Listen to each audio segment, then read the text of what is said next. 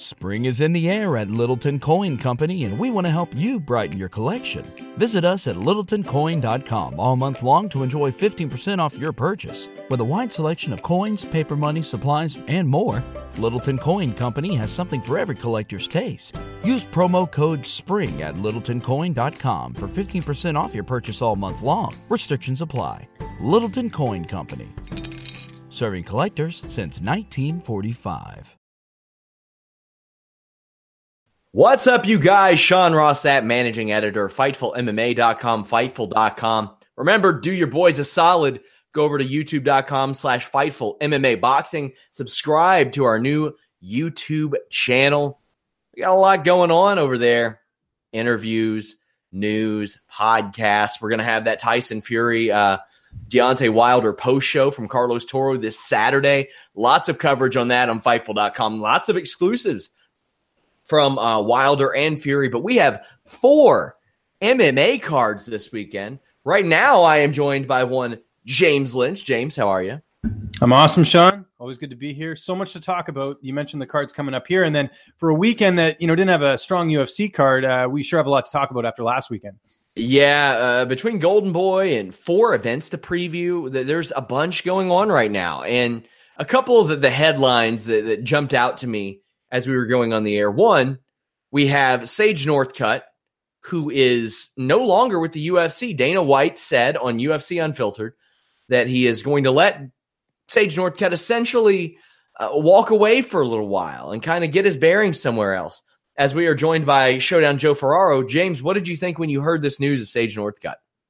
Not surprising. I think what it really comes down to, and something I think a lot of people are missing when they're talking about this, with Sage not being with the UFC, is that he got paid handsomely in the UFC. I mean, I heard upwards to $80,000 for certain fights, and there was a lot of incentives for him to fight. And I know he was he came into the UFC, I think, around the same time that Mick Maynard was, with Legacy. So there was that relationship there as well, and they were really high on him. I mean, they built him up. They tried to make him like he was the superstar. So he had this big paycheck. So I think when it comes down to it, free agency's coming up or his contract's running out, he's probably expecting to get paid the same, if not more. And the UFC's probably like, you know what, not really getting much of an investment back here in terms of the numbers and everything like that. So I knew this was going to happen. If I was a betting man, I'd say he ends up in one championship, just with the fact, we talked about this before, that, the Asian MMA scene, they love guys like Sage Northcutt. He looks like a Dragon Ball Z character. So to me, I think that's where he'll end up. But this is not surprising whatsoever.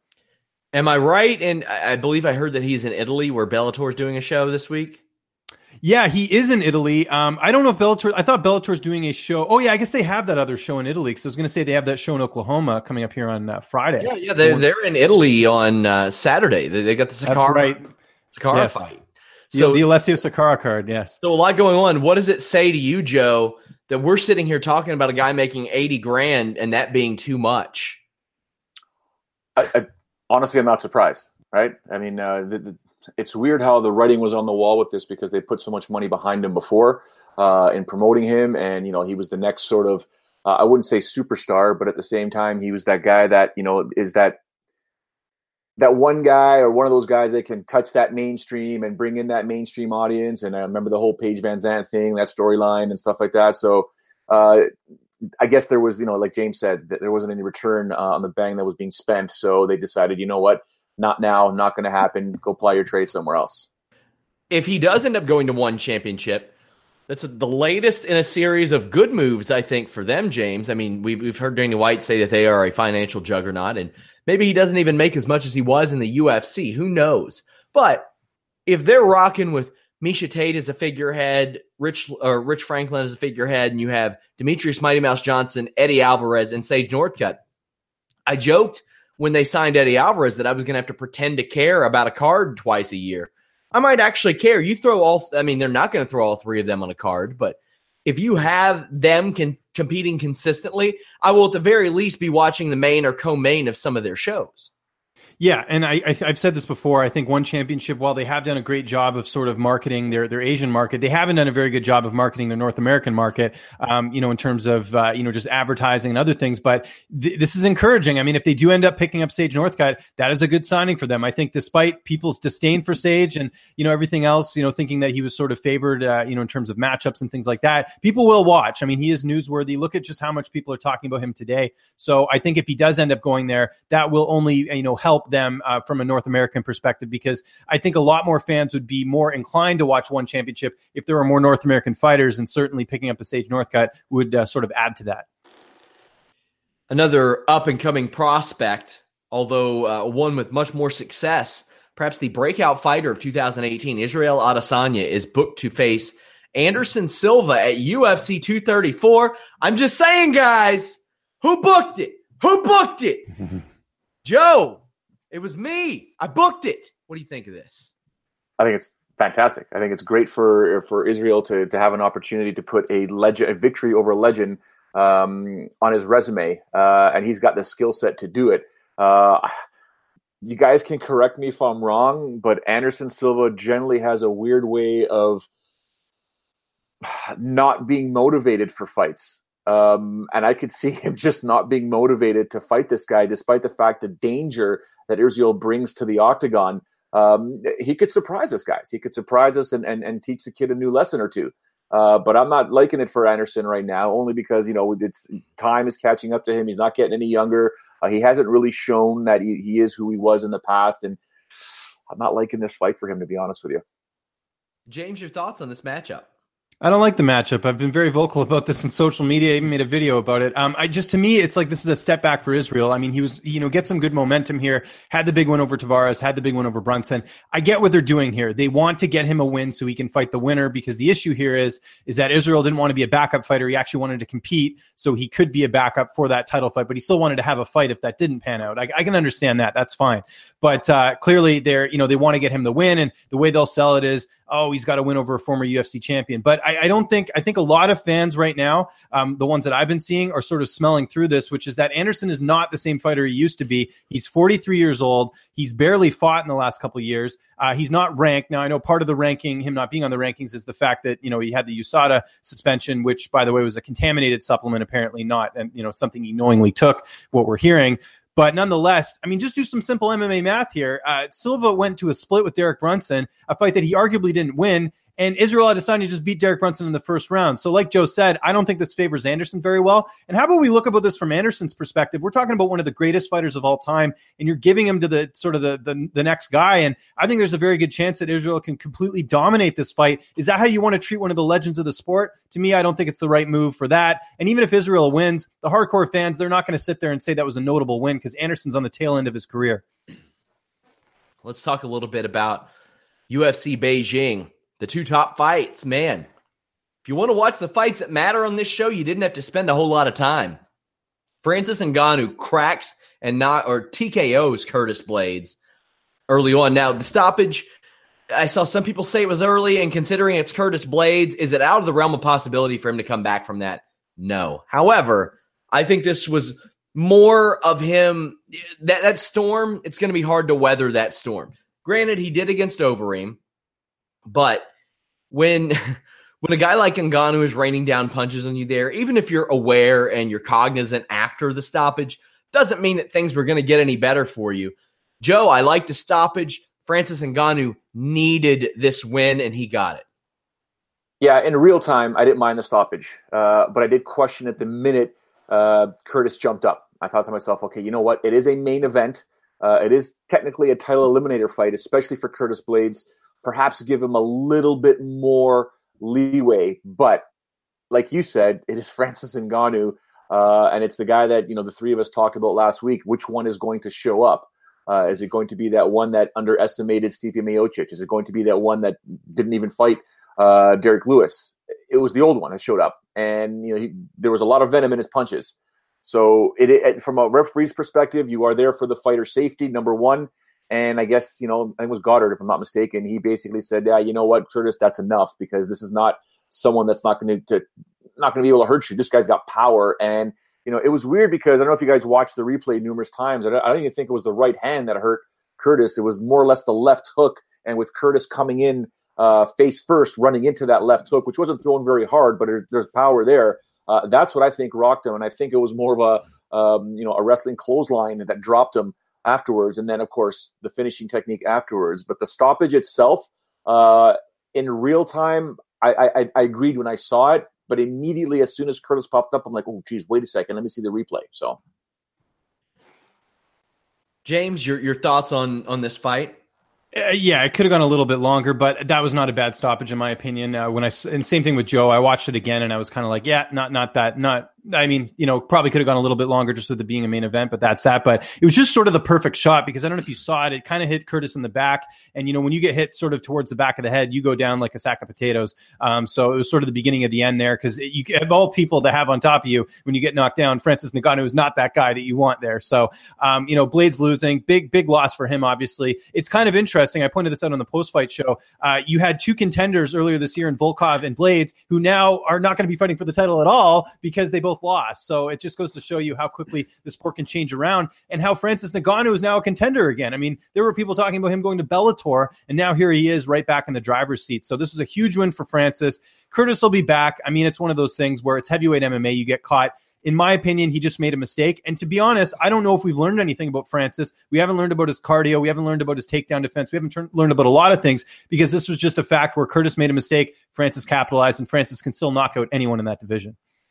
Yeah, and Curtis is a very young fighter. I was going to say, I think Stipe Miocic is the biggest winner in this fight. And he didn't even compete and hasn't since he lost the title. But Derek Lewis just lost the title fight. Curtis Blades just lost the fight. Ngannou's lost 2 of 3, so, I mean, he's up there, but he'll need to win again. Volkov just lost.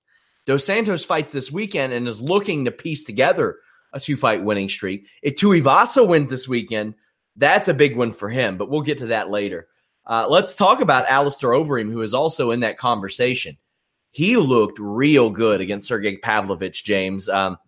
This was the type of performance that Alistair Overeem also needed, and he got it. You certainly did, and taking out a prospect in Pavlovich always looks good. I saw some people saying this was bad matchmaking. I disagree because, realistically, Pavlovich, 25 years old, he didn't fight the level of competition that he's going to be fighting in the UFC, and that's fine. He'll come back and bounce back. But for Overeem, he needed this. Had some losses. Training with Curtis Blades clearly paid off. He looked like the old Overeem in this fight, really technical, really, able to utilize his shots. And again, he's back in the driver's seat too. So, I mean, he's a big enough name where you could put him in any fight that's interesting. Same with Francis as well. There's lots of options here. I mean, it's heavyweight MMA, so anything really goes at this point. But for Overeem, certainly back in the driver's seat. I thought that Pavlovich had fought at least a couple people who were UFC at least caliber, not top 5, top 10, anything like that, but at least could hold their own in the UFC. For Overeem, Joe, he beats an undefeated fighter.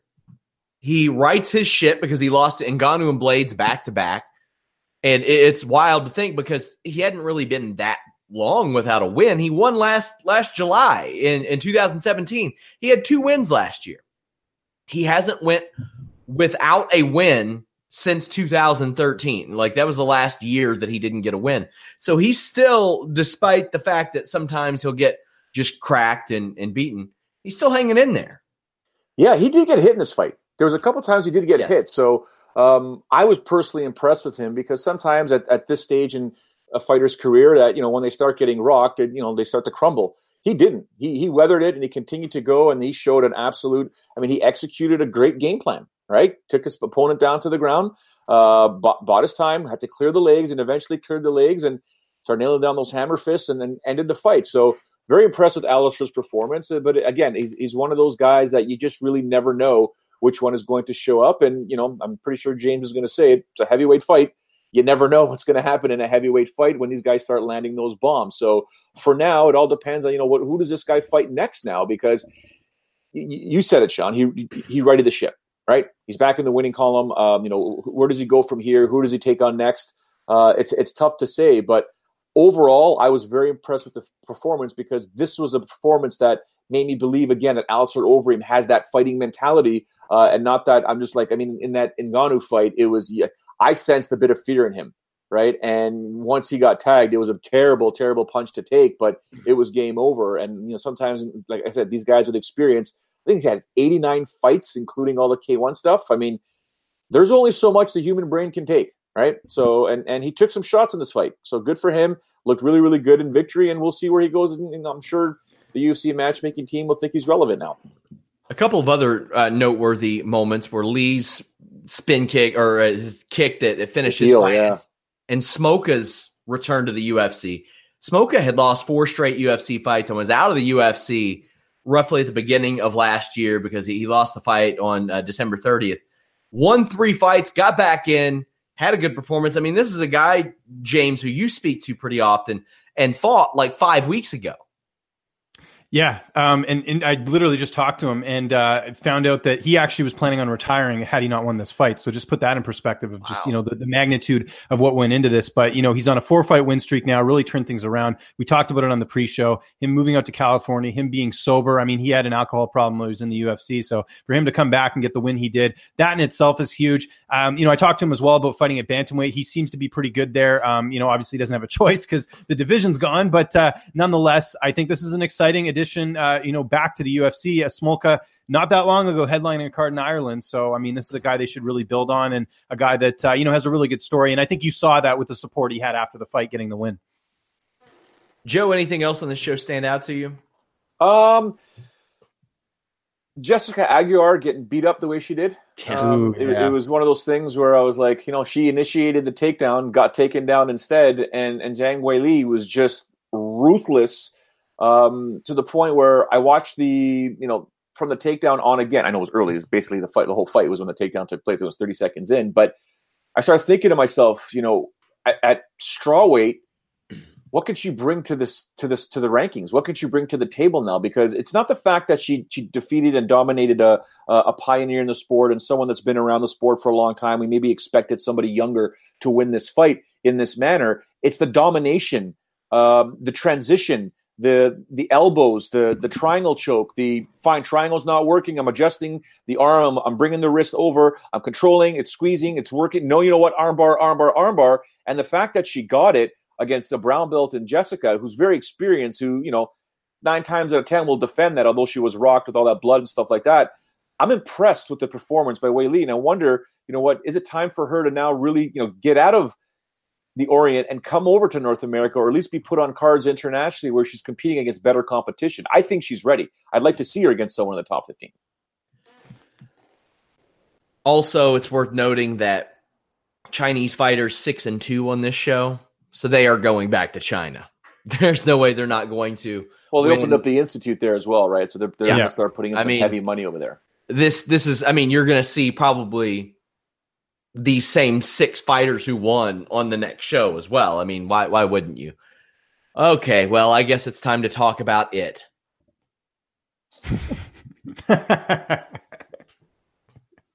It's that point, you guys. Golden Boy MMA.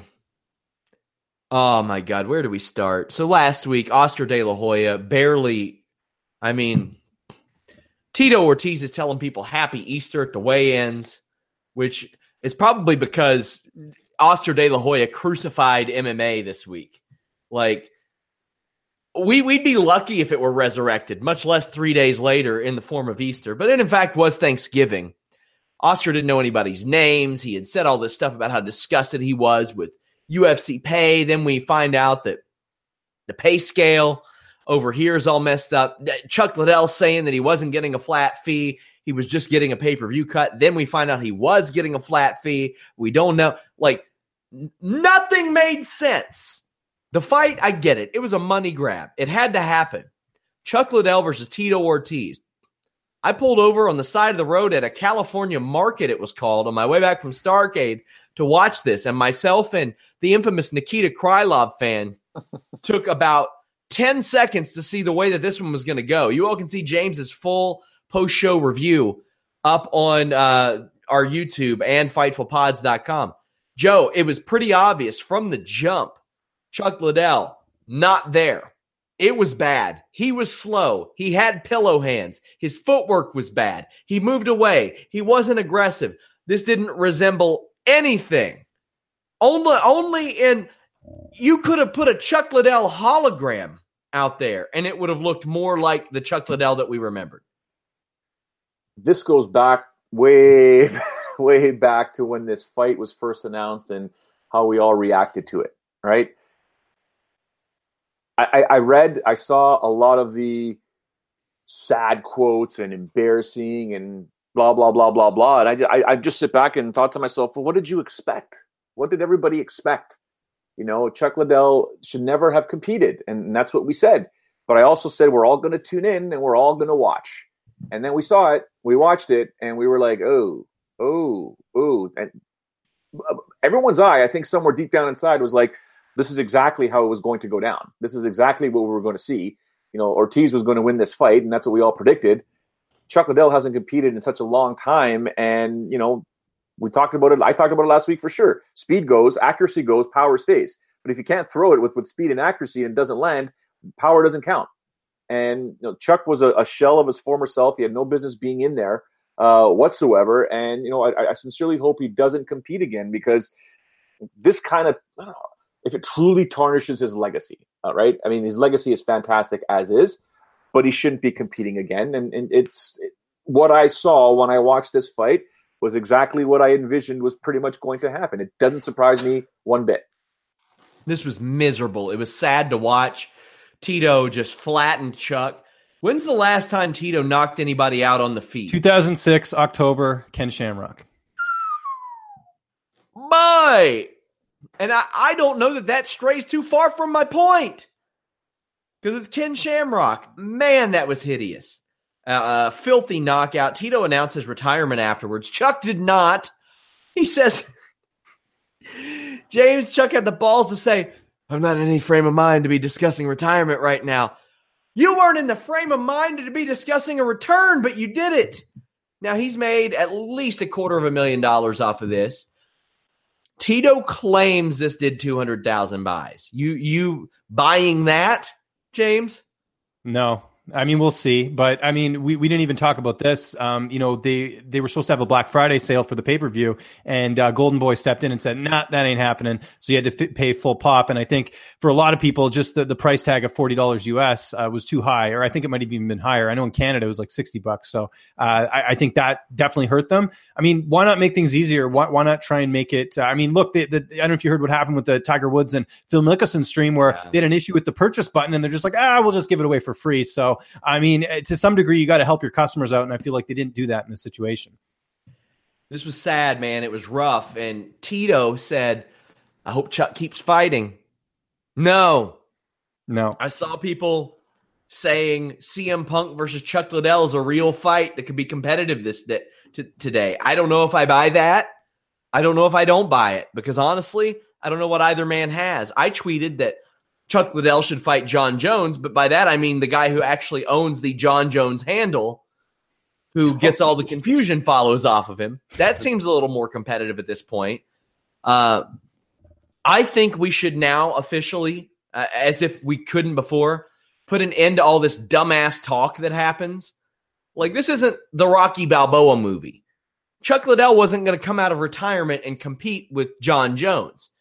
Chuck Liddell got knocked out of the sport 7 years ago, before John Jones had even reached his peak, or even reached the title. And for Chuck Liddell to have the balls to say, oh yeah, I was going to come out, I could compete. No, you couldn't. Stop it. Cut it out. Tito can't either at this point. Man, do we see Tito fight again, Joe? Because like 2 or 3 different times he said he's retired. Well, I think in the interview with Frank Mir, in the post-fight interview, I think he was trying to take off his glove. Am I mistaken with that? He was trying and it wasn't coming off. I thought that was going to be his ceremonial. It is kind of hilarious that his retirements never go the way that he wants them to. Right? So I thought that was it. The way he's talking about Golden Boy and the way that, he wants to get this all up in the air and, pay the fighters what they should be paying and blah, blah, blah, blah. Hopefully he, if that's the role that he wants to now partake in and no longer compete, I think that would be viable for him. And maybe he can step into more of a suit and tie role than stepping into the octagon. I think it's just one of those things where I don't believe he should be competing anymore. I think he should, for Tito Ortiz, this is perhaps the way he should go out. He avenged the 2 losses against Chuck Liddell, got the victory, albeit not in their prime, but he got the victory. It's on his record. Perhaps it's a good idea to retire. I don't know. I feel like Tito and the sport of MMA are both safer with him inside the cage than him with a suit talking into a microphone acting as a figurehead. That's dangerous. Did you see, James, the discussion he was having essentially with himself about how resilient he is because his grandparents are old? Yes, I did see that. Again, this is what I was talking about last week. He just doesn't do himself any favors in interviews because there's clearly some CTE there, some dyslexia. I don't know what it is, but he shouldn't just be near a camera at all. He should have someone writing all his stuff for him, and then he won't be this budding joke. And that's what I was getting at too, is just that, he is a legend in the sport, but unfortunately the newer fans just see him as this punchline. Yeah, and like you said, he doesn't do himself any favors. He can be... I've heard he's a nice enough guy, but he also has an ego about himself, and who doesn't? But he allows himself to be put in that situation. It's really unfortunate. The only other fight really worth mentioning on there was Deron Winn getting a victory over Tom Lawler. The way that I put this after the fight was, it's not a bad loss for Tom Lawler, but it is a great win for Deron Winn. Tom Lawler was facing a lot of time off. Deron Winn had never faced anybody of Lawler's caliber who was a fringe top 15 guy as he left the UFC. James, this is a good one for him. I'm hoping that he gets a Bellator offer. I'm sure Bellator would love to make an offer right now, but I'm surprised they hadn't before. I mean, you're going to get Daniel Cormier sitting cage side at your fights if you signed him. I think he's going to the UFC next, and I think just based off the fact that his buddy is Daniel Cormier, and I think there's some pull there, and I also think that he might have some trouble in the UFC because he is such a small light heavyweight. We do have to mention that he's 5'7", which is not something you see every day for a light heavyweight, but we'll sort of see what happens there. But I don't think a lot of people know he fought for Bellator before this fight. It was on the undercard, and I know that they could obviously sign him to like one of those long-term deals. It was just sort of a local fight, but I don't know. It seems like if they wanted to keep Deron, they would have made more of an effort to not make him a free agent. So I think UFC might be where he's headed to next. And maybe they do put him at light heavyweight because the talent pool there outside of some of the top fighters is pretty grim. Also, they paid him I think $2,400 for that fight. Not Golden Boy, Bellator did. So he wasn't making anything. I think he made $10,000 for this show. Joe, he was a minus 365 favorite going into this fight, which I thought, even though I thought he was going to win, I thought that was, I would definitely have put 5 on Lawler heading into this, but I couldn't find odds anywhere for the undercard leading into it. What do you think of his performance? I just want to take aim at what James said about being 5'7" and a light heavyweight, because generally speaking, after Thanksgiving and or Christmas dinners, I'm very close to 5'7" and a light heavyweight. If 187 pounds makes you an official light heavyweight, I'm close sometimes. Gladly, I walk around as a middleweight at 5'7", and sometimes I can get close to 170. So, James, please stop with the 5'7" light heavyweight comments. It's heartbreaking. I did that with a grappling tournament once. I weighed at the minimum weight that I could just so I could medal at that weight division, because I said I wanted to medal in 2 different weight divisions. Oh, no way. Yeah. So I hit the minimum the minimum weight that I could. We've got several cards coming up this weekend, but before that, Jon Jones did the ESPN car wash this week.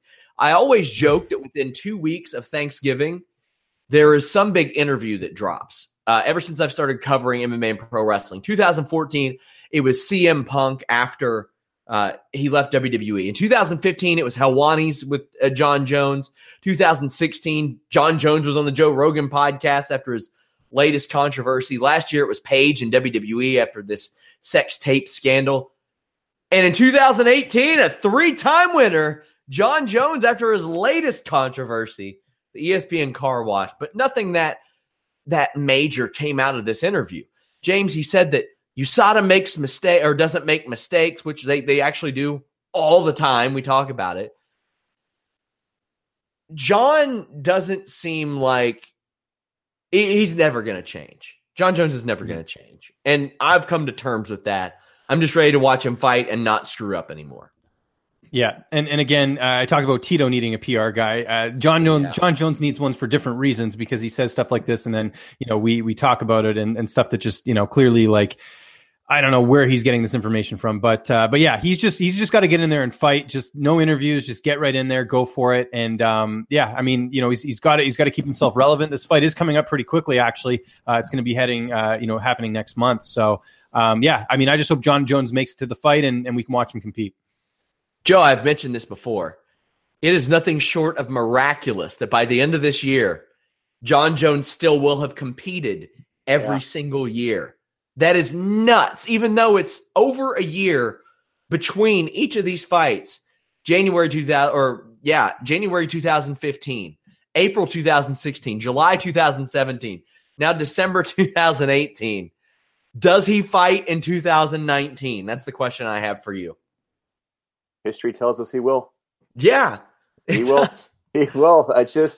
I know what's going to happen as we get closer to this fight. The three of us, one of us may be cynical and one of us may not.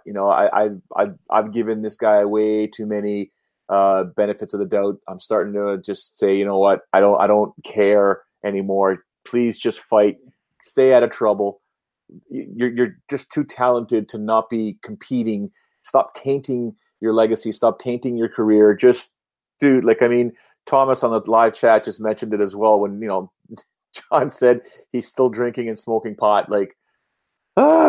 John, stop saying this stuff. I know it's legal in so many states and whatnot here in Canada. Just don't, man. Try and make an attempt to be clean or act like you're clean, right? So I want to see the guy compete. He's just so skilled, so talented, but it's the MMA gods and karma, guys, where it's like, okay, he competed. Oh, let's just wait for the headlines. Let's see if we can catch something with this guy, right? So we'll see. We have 4 shows this weekend, not even including Wilder versus Fury, which we will have coverage of, and Carlos will have a live podcast after that show. I think I'm going to do basically a weekend wrap-up of MMA after the Australia show on Saturday night. But let's talk about it. The Ultimate Fighter finale. I want to ask you, James, is this the finale of Ultimate Fighter finales? Dana White says no, but I don't believe we have any news on another season of The Ultimate Fighter yet. Every time we think it's the last time, we get more and more news. I will say, it's not like the UFC tough formula hasn't created some names. It has, even in recent years. You've got a heavyweight and you've got a women's featherweight. That increases your percentage there. And we know we've got Juan Diepa and Justin Frazier, who are both pretty solid heavyweights. But first off, I want to know, do we see another season of this? Yes, we will. ESPN needs programming. They'll throw The Ultimate Fighter on there. It's just people got to understand the business of television. And, ESPN, as much as they have all this content, they're going to need stuff to put on their app, to put on other things. So I think we will see The Ultimate Fighter continue. That's just my thoughts. And in terms of, they run drone races and college softball on Saturday afternoons. So exactly. Tough would probably draw better than that, as much as people don't think it would. I mean, you get the casual fan or someone who's flipping through the channels and 2 people are fist fighting. They're going to probably tune into that. So that's something to consider. But to answer your other question, I think the problem with The Ultimate Fighter, just quickly, is just that, back when it first started, there was no LFA, there was no contender series. So you were getting the best prospects on the show, and now you're not. And you mentioned we're going to get a heavyweight winner. That is true. Are we going to get a featherweight winner? I think we're getting a bantamweight winner, because really a lot of the women that are on this season are bantamweights, and they're probably going to drop down to bantamweight after they win the show or whatever happens. So, they could have got featherweights like a Felicia Spencer, who they opted not to go with, or Aubrey Wolf, or there's a lot of featherweights in Invicta. They just chose not to go that direction. They went with bantamweights instead. I know it's because they have to cut the extra weight on the show. I get that, but I mean, this isn't going to produce someone that's going to fight Cyborg anytime soon. Let's just put it that way.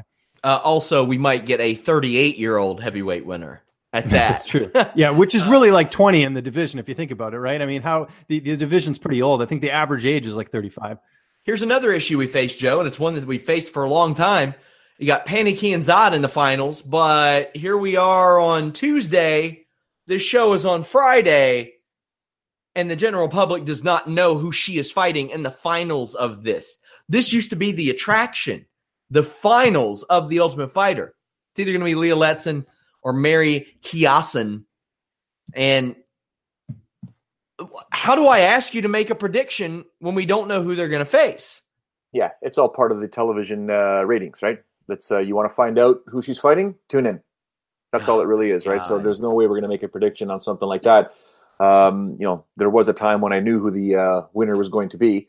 Now I don't, but it's one of those things where it's they're driving, they want to drive the track. You want to know that bad, ladies and gentlemen, you have to watch the show. If not, you wake up the next morning and you'll find out exactly who it is because all the pages will be updated and all that jazz there. So it's James, I totally get what you're saying in terms of the content, right? With Sean saying that they're showing drone races and college softball on ESPN. I think you're bang on. The content is going to be required.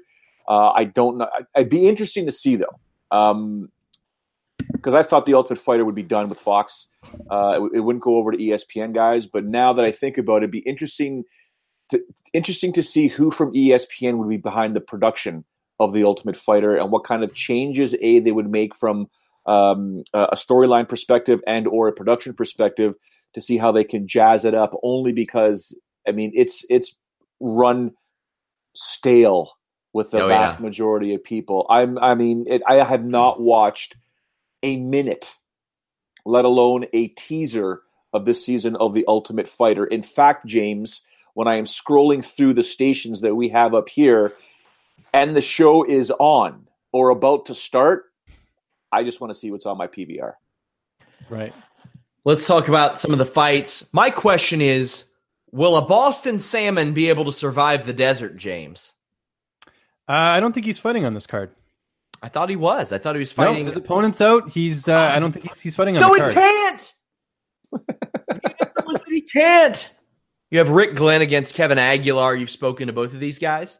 Yes, Kevin Aguilar, don't sleep on this guy. We saw him on Contender Series, didn't have a very good performance, but that was a short notice fight up a weight class at lightweight. This guy is a killer on the regional scene. He was the LFA champion for a while. He's got a 15-1 record, has knockout wins over UFC veteran Damon Jackson. I mean, a lot of his wins are highlight reel finishes. And he's taken on Rick Glenn, who I know he's coming off a win over Bermudez, and he certainly has the experience here. But I don't know. I think Aguilar's a guy to keep an eye on as a dog in this one because I think he's very live in terms of this matchup, and it should be good. I mean, Glenn likes to trade strikes as well. I think this is going to be potentially fight of the night here with Glenn and Aguilar. There are a couple of other familiar names on this prelim card. We have a former Khabib victim in Daryl Horcher, but Tim Means and Ricky Rainey. Tim Means is always a good fighter to watch, Joe. Sorry, I lost you there for a second. I said Tim Means is always an entertaining fighter to watch, at the very least. Dirty Bird. Yeah. Absolutely love seeing him. He's a heavy favorite, though, minus 340 against Rainey. I don't know if I like that. Ricky Rainey, guys, tell me if I'm wrong, but I might put 5 on Rick. I mean, there's a bit of a gap there. I know Tim is a fun fighter to watch, but that to me is a bit of a gap. I thought it would be more in the minus 250 area for Tim Means, but yeah, this is going to be a fun fight. The card itself doesn't have too much of a name value. There's some good fights on there. I think this is going to be one of them, and I won't be surprised if Rainey pulls off the victory here. There are also some fights that actually matter. Joseph Benavidez, who may be looking at a different kind of future with the bantamweight division going in the direction that it is, he's looking to get back on the right track. He had won 6 in a row, lost to Sergio Pettis via split decision earlier this year, was set to face Ray Borg earlier this month, but Borg pulled out. Instead, he draws Alex Perez. What are you looking for out of this one, James? I'm looking for Benavidez he really needs this win. He really does. That was not a good performance against Pettis, a fight that he was supposed to win. And now he's the underdog in this matchup against Perez, Perez, Joe, he's coming off the biggest win of his career over Jose Shorty Torres, completely dominated him. I mean, that fight, Torres just looked completely lost, and Perez coming off a big win. And we should point out, this is at 25, despite the fact that they are getting rid of that division. And Perez cuts a lot of weight to get to 25. He'll make weight, but just something to consider as well. They would even book it there. I don't know. Well, Ben Wynn's also fighting at flyweight as well this weekend, and he's against Wilson Hayes. So that's a fight as well that for some reason is at flyweight. We have Antonina Shevchenko, the sister of Valentina, competing on the card against Ji-Yeon Kim. Ji-Yeon Kim has won her last 2 fights, but you got to imagine, with this being Shevchenko's coming out party, essentially, Joe, UFC wants her to pick up the win here. Yeah, and I think the odds are also inflated in this one here because of the name value at minus 280. And in looking at how these odds basically started, she was she was up in the minus 270s, and then it dropped down to minus 385. So it's kind of moving up again. So I think the name value is what's driving the price here. They definitely want her to win. They're, as weird as it sounds, they really like Valentina, obviously. Although Valentina has questioned some of their motives and stuff like that, especially with the previous belts that she's had, especially with the decisions that were, not given to her before. But they are fans of the Shevchenko family, of the sisters. So I think a victory for her here would be great, make her look good. It's still a fight. We never know what's going to happen, but I think they're banking on potentially building her as well in the division. James, Darren Stewart is an interesting name. He came into the UFC, got that win over Francimar Barroso, but had it overturned due to a headbutt, then lost 3 in a row. And usually when that happens, you're gone. You hit the bricks. He's now, after that, looking for his 3rd consecutive win and is on the main card. I believe he's on the main card right now of this show. No, actually, he's on the prelims. But he's facing an undefeated opponent. Such an odd, unique trajectory for this guy. Certainly is. And we should mention Edmund, I believe that's his name, is actually part of Glendale Fight Club with Edwin Chervinian, Ronda Rousey's old coach. He's got 5 on him. I was going to say, put 5 on Stewart. He's the underdog here. And, Stewart's got a few more fights than Edmund does. Edmund looked good on Contender Series. That's what, got him on got him into the UFC. But Darren Stewart, I mean, both of his fights against Spicely and Bird, he wasn't looking good in the early on, and he was able to come back. So, I mean, that's something to consider here because Stewart right now is the underdog. But yeah, I mean, I don't know. I anyone that fights at a Glendale Fight Club, you got to put an asterisk next to it because you never know what's going to happen. Let's talk about one of the more interesting fights on this show. Bryan Caraway visiting Munoz Island, because that's what he's got to feel like he's doing this weekend. He's got no Miesha Tate. He's got no top position in the bantamweight rankings. The guy almost never fights, and now he's fighting twice in a year for the first time since 2014. He's got some good wins. Aljamain Sterling, Eddie Wineland, Eric Perez. Those are good wins. However, in his last fight against Cody Stamann, I thought he had a nice, fast single leg, and that was really it. That was really all I saw. Pedro Munoz has a little bit more than that, and this is a very dangerous fight for Caraway. I'm interested in what the future of Caraway is after this, because obviously UFC probably doesn't give a damn about Miesha Tate anymore, or whatever that relationship may be between the two. She hit the bricks and visited one championship. Joe, who do you see winning this fight? And if Caraway loses, what does that mean for him? He hasn't finished a guy since 2014. He is rapidly just descending down the ranks. Yeah. Well, it's been a long time coming in terms of him descending down the ranks. He did come out with an interview and said that his head is clear. Everything's been taken care of. It was a rough patch for the past year or so, maybe 2 years. But in Pedro Munoz, it's going to be a tough scrap. I think these odds are exactly where they need to be. Minus 245 for Pedro, plus 205 for Bryan Caraway. It's not a fight I'm putting 5 on either guy, but I am looking towards Pedro to, weather the initial storm and then just completely take it over. James, what do you think of this one? Well, more than just a rough patch, there's a lot of stuff people don't know about Caraway. First off, he was technically a free agent earlier this year. He basically begged Dana White to get back in the UFC. He got new management. They worked things out. So Caraway at this point thought, was starting to look at like ACB and everywhere else. So that's something to consider. I mean, he's getting a second chance here. Second thing is, aside from the Miesha stuff, which has been well documented, don't need to go into that. His dad suffers from PTSD, and he actually flew him into Vegas to live with him. And his dad apparently is now in like a home, and he's being taken care of. So Bryan had a lot going into that Cody Stamann fight in a matchup like Sean referenced that was pretty close, could have gone either way. So I expect Bryan to look a lot better here. There's probably a fire under him to sort of prove people wrong, including the UFC. Joe says there's no value on this fight. I think there's value on Caraway here. Now, Pedro Munoz, I should point out, really good, impressive winning streak here. The win over Rob Font, especially during that streak, has looked great. Looking back on it now, just what Rob's done, he beat Brett Johns in his last fight. Pedro's last 2 losses were against Dodson and Jimmy Rivera, both split decisions. So a really tough cookie here. If I'm making a pick, I'm going with Munoz, but don't count out Caraway here. I think there's definitely some value on him as an underdog, just with the fact seems like he's got everything in order. And the other thing also I didn't mention with Caraway, his coach died, obviously, Robert Follis. So, he's had a lot to weigh on, before his last fight. Now he's ready to go. We'll see what he's like with a clear head. Yeah, his world has definitely crumbled. You got this main event, and it's a good one. Kamaru Usman, Joe, who you know very well, taking on Rafael dos Anjos. If Usman wins here, he's got to be in the title conversation. I mean, he should be anyway, but this is the fight that he needs to win to get there. Can he do it, Joe? Or will he do it, rather? Can he do it? Yes. Will he do it? Obviously, remains to be seen. He is a minus 270 favorite. I think that is based on Rafael's last performance per se. Not last performance per se. I think there's a little bit of a youth factor here in Kamaru, in my opinion. It'd be interesting to see how, because Kamaru has really shown that he's a cerebral fighter. He will not engage in his opponent's strength. He will take his opponent to where he believes he has the strength. We saw that in the Damian Maia fight most specifically. So I think Kamaru does emerge victorious here. I think if it was up to him, he'd prefer more than 15 minutes.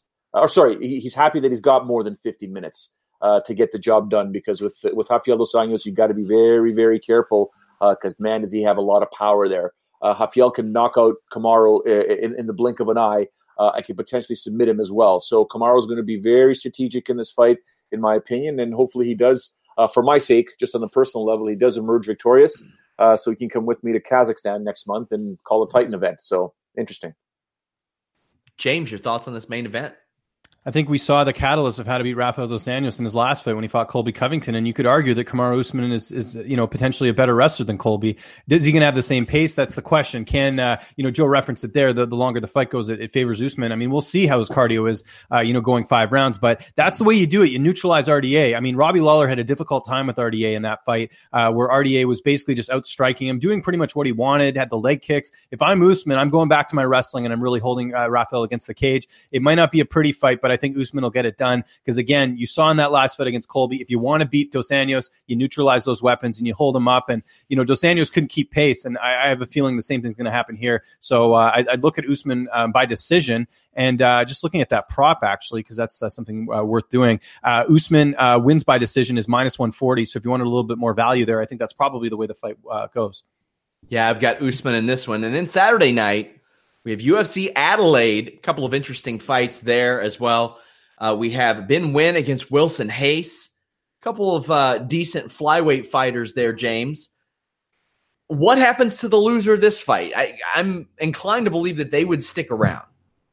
Well, I asked Ben Nguyen about that yesterday in our exclusive interview here on Fightful. You guys can check that out on our Fightful MMA and Boxing channel. But basically, he hasn't been told anything. But I would imagine he told me that he has, 2 fights left on his deal. But as we know, I mean, if you lose, you can be expendable at this point. Look at what they did with, Jose Shorty Torres and, some other guys as well. So I don't know what the future is. I would imagine if you're these guys, especially if you're Wilson Hayes, I think you need the win. I mean, I think they'd be more inclined to keep someone like Ben Nguyen, who, has a bit of a personality, speaks, pretty good English, for the most part and stuff. So, definitely speaks good English. I shouldn't say that. But in general, I think whoever wins this fight needs to win this fight, because bantamweight's going to get crowded, not only for the bantamweights that are already there, but you've also got some guys that want to contender series like Domingo Pilarde, who is yet to make his debut. They're going to need to move some guys around. So I think the winner definitely has to do it to stick with the UFC. You have Alexei Kunchenko, 19-0, taking on Yushin Okami. I think this is a pretty good opponent after he defeated Thiago Alves. But you also have some other interesting names on this show, headlined by Junior Dos Santos, Tai Tuivasa, which is such a magnificent fight. But it doesn't stop there. Shogun Rua, Tyson Pedro. If Tyson Pedro wins, it's a big name win for him, Joe. But if Shogun wins, it keeps him in the mix. It's that fight, man. It's that matchup where it's like, realistically, what happens here? Because, Shogun Rua, I've been saying it for years that I think it's time for him to retire. It's time for him to hang up. But then he keeps pulling off these victories. He keeps, proving us wrong. And then it's like, okay, you know what? He's convinced us. He's doing good. He's in that title mix, believe it or not, 1 win away, blah, blah. And then he gets knocked out, like brutally by Anthony, right? So it's tough to say, but Tyson Pedro doesn't need this win, but it's going to look good on his resume to have a victory over Shogun. And Shogun is one of the next guys of that golden age of MMA, or that golden era of MMA, that's going to have to, put those gloves down or put those gloves away. So I don't know, James. I mean, you tell me, but it's one of those situations where it's like, I feel like time is running out, and it's getting thinner and thinner for Shogun Rua. Yeah, and I don't want to jinx it, but I mean, let's just hope that Shogun makes it to Saturday. I mean, his last couple of fights, it's it's been sort of a last minute thing with the injuries and everything. But yeah, clearly this is a veteran versus prospect matchup. How good is Tyson Pedro? He's been a bit of a disappointment. I mean, he fought OSP, looked like he was winning early on, and then he gets caught in that submission. Also lost to Iri Latifi, which not a bad loss, but still, he's a guy they want to build up. So this is a big fight for both guys. And then, of course, the main event, like you said, with Tuivasa and Dos Santos. I mean, Tuivasa is really the one that I'm sure the UFC is banking on because they need new blood in that division.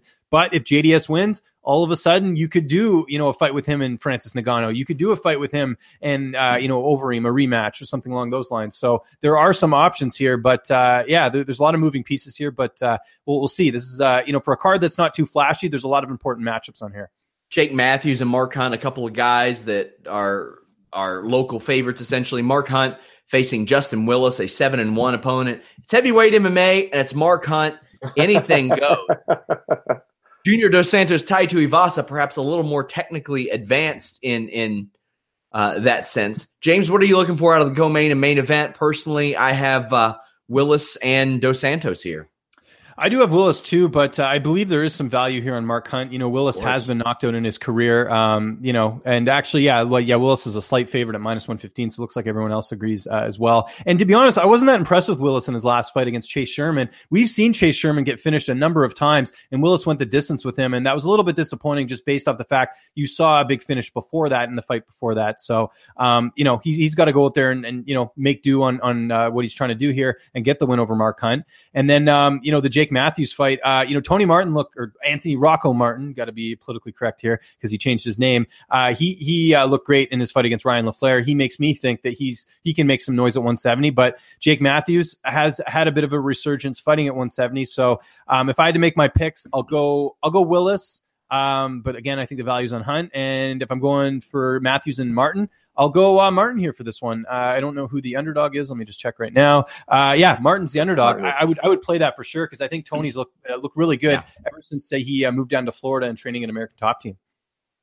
Joe, your quick picks for the co-main and main event. For the main event, just something about Junior that I don't like picking against him. Although Tuivasa, can bring the heat, but I'm going to go with JDS in that one. I'm never going to pick against Mark Hunt. Mark Hunt's the man. I'm picking Mark Hunt no matter what. But James, I do like Jake Matthews in this fight, believe it or not. I think this is the weight he should have always been at because he had so much potential when he first came to the UFC, and maybe cutting all that weight was a deterrent for him. And now that he's at 170, I think I like him at this weight.